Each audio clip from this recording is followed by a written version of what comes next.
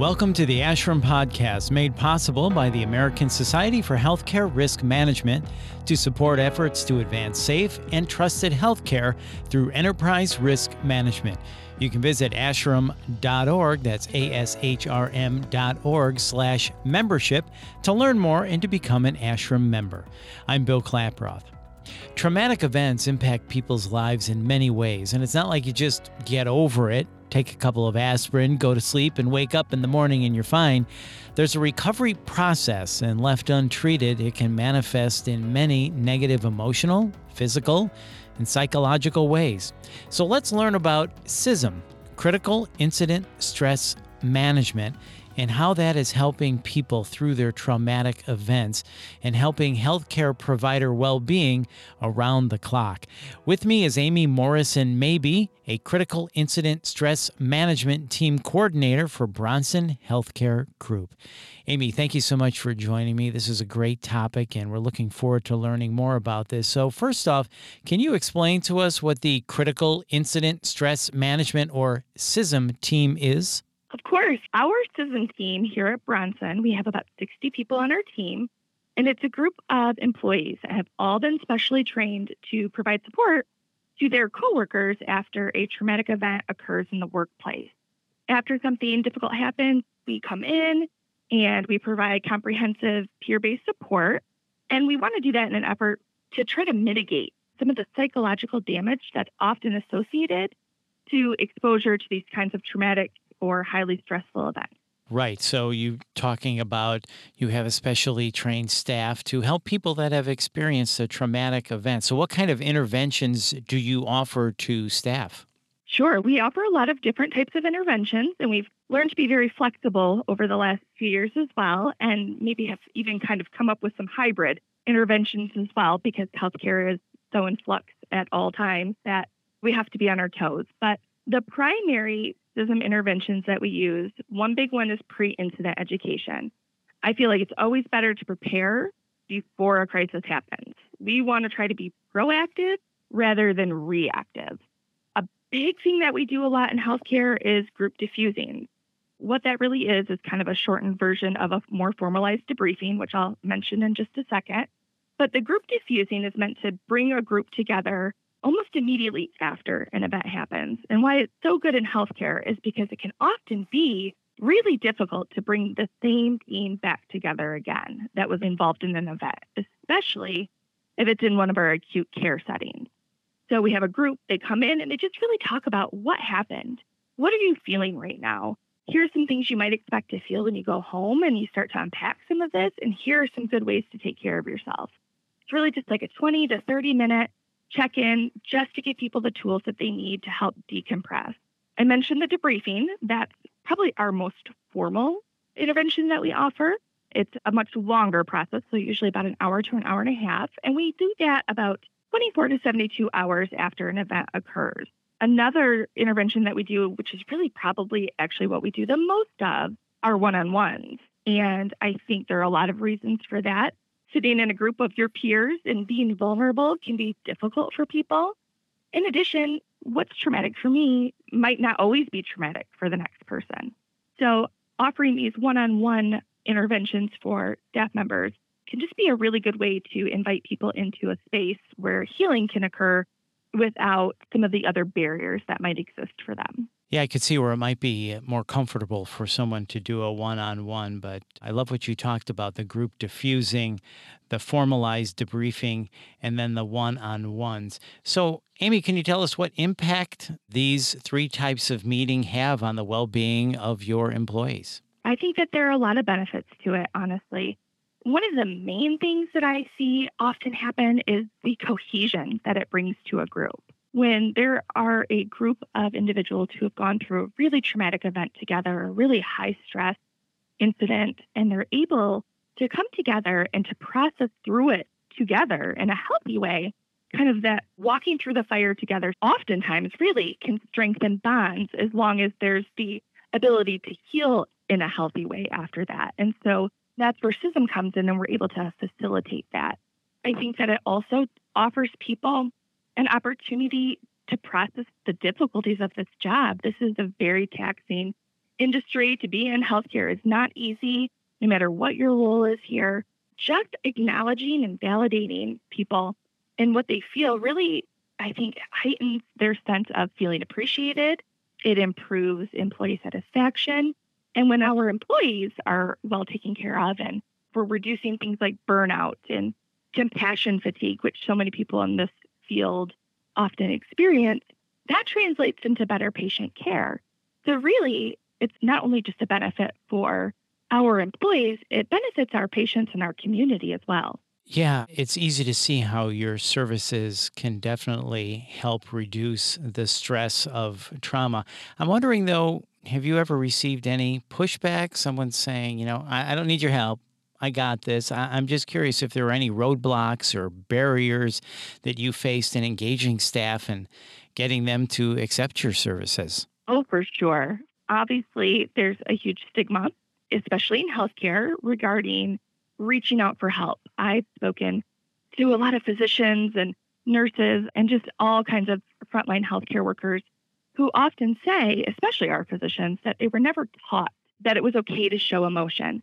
And so they really carry this internal feeling of, that they have to remain stoic, that they can't show emotion to family, and especially not to their teammates. So it was very hard to get people to be comfortable with being vulnerable. Like I said before, when I was talking about those one-on-ones, it's not easy to do that. So I think that just the stigma of reaching out for help is a huge roadblock, but we have moved mountains and we have done so much work to help break down some of those barriers.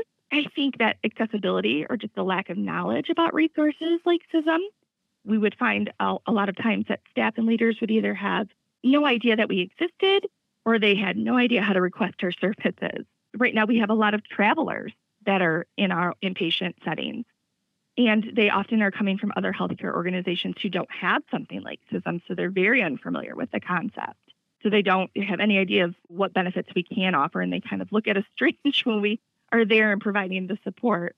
And I think right now, time is a huge barrier. Staffing issues continue to create challenges in bringing groups of people together or even individuals who are seeking that one-on-one support. Staff often feel guilty, sometimes for taking time away from the workspace to take care of their own emotional and mental needs, and they don't want to be a burden to their coworkers. So if I'm leaving the floor for a half an hour to an hour, that puts more work on my colleague, and I don't want to do that. We are taught, don't show emotion, tough it out, stiff upper lip, that kind of thing. So it's interesting to hear you say that we're never taught that it's okay to show emotion. So I know you talked about one-on-ones, and that's a kind of a safe place that people can share with you what they're going through. Do they worry about that conversation being kept confidential? Like, I don't want you talking about this to anyone else, or is this going to go in my file or whatever? Is there confidentiality issues that people worry about? And I'm sure you do keep your interactions with staff confidential. Is that right? Yeah, absolutely. And I would say that concerns about confidentiality would be one of those barriers or roadblocks that you mentioned and that we just talked about. We do a lot of work to make sure that staff feel safe. We do that by, at the very beginning of any type of intervention, we make a statement about confidentiality, letting them know that anything that is shared in that space is protected information and won't be shared by others. And then if we're in a group debriefing, we will also ask for our participants, whatever you hear here, please don't go out and share that either. So I'm not going to share it as a facilitator, but I'm also asking all of you to uphold that value too. That's been a big thing, but just in order to formalize that, we've put some other safeguards in place, and this has really helped a lot, especially with physicians. We actually have an internal policy that is very clear about any information being disclosed during a CISM is protected and it can't be used against anybody. But I think more importantly, we were able to go in 2020 and help amend current state law that already protected confidentiality of CISM in other areas. It just didn't cover healthcare. So we were able to go and work with the Michigan Health and Hospital Association and the Michigan legislature, and they were able to sponsor a bill that worked to revise that law, and now it includes legal protections for healthcare professionals.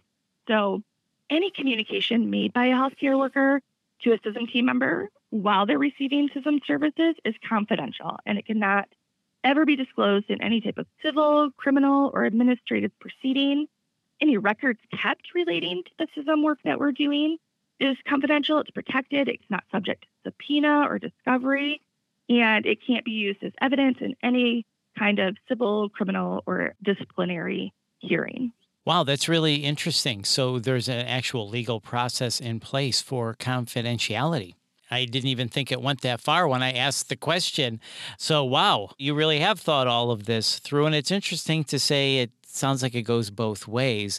You're keeping confidential what you discussed with the patient or the person that you're working with, and you're asking them to keep confidential as well of your discussions. Absolutely, yes. So I think this is a big one, Amy, as we've been talking about, and you brought it up. People are stoic. They're taught it that, that don't show emotion, stiff upper lip, grind it out, the old American way, grind it out. I'm just going to get through it. But people are afraid to talk about mental health. They don't want to bring it up. They don't want to be seen that way. There is a negative perception with that. So how has your team worked to combat that stigma? Yeah, it takes a lot of work erasing that kind of stigma that's really existed and been ingrained into the culture for so long. It doesn't happen overnight. But I think there were several key things that we did that really have helped. And I think one of those keys to breaking down that stigma is providing continuous education at all levels about the psychological effects and the impact of this work. So we've worked really hard to normalize conversations about emotional well-being, about stress, about burnout, about mental health, and even substance abuse and suicide, and just the difficulties of this job. It's no longer taboo to say you're having a bad day or that a case is really taking a toll on you emotionally. We've made it okay to not be okay sometimes. I think another really important piece has been leadership buy-in, including executive leadership. So when you have your CEO or other high-level leaders that are frequently mentioning or encouraging the use of services, or even calling on themselves, that really sends an important message that this is the norm, that this is the expectation in our culture at Bronson, and that there isn't any shame attached to reaching out for help. And I think ultimately, making it a peer-based service with members that include nurses and providers and respiratory care and social workers and chaplains. And we have people from EVS, we have from all over our system. So it really is a true peer-based service. And I think when people are receiving support from their peers, it can sometimes be a lot more comfortable. They don't think of it as therapy. And we've had a really robust marketing and communication plan, and we rely a lot on using staff testimonials. So we will share staff telling their story about how CISM was helpful for them. And so when staff see others are using our services and they begin to realize that they're not alone in how they feel, it really does start to break down, I think, a lot of walls. Yeah, that is very, very well said. And thank you for saying all of that. And everybody, take your phones out right now. Tweet this out, what Amy said. We've made it okay to not be okay. That really kind of sums it up, and I think is a beautiful way to put it. Amy, I bet you're very good at your job. You have such a soothing, calming voice and presence. I feel like I could tell you anything. Well, at this point. Yeah, I'm a social worker too. So. We've only known each other for 5 minutes. Oh, my goodness. You can call me anytime. Okay, I might do that. Amy, thank you so much for your time. Is there anything else you want to add about CISM and what we've been discussing today? I just would really encourage people to utilize whatever resources or support is available to them. Like I said, not every healthcare organization has things like CISM, but most do have an employee assistance program, or if you just have a peer that you trust, making sure that you're checking in on each other, making sure that you're taking care of yourself is so important.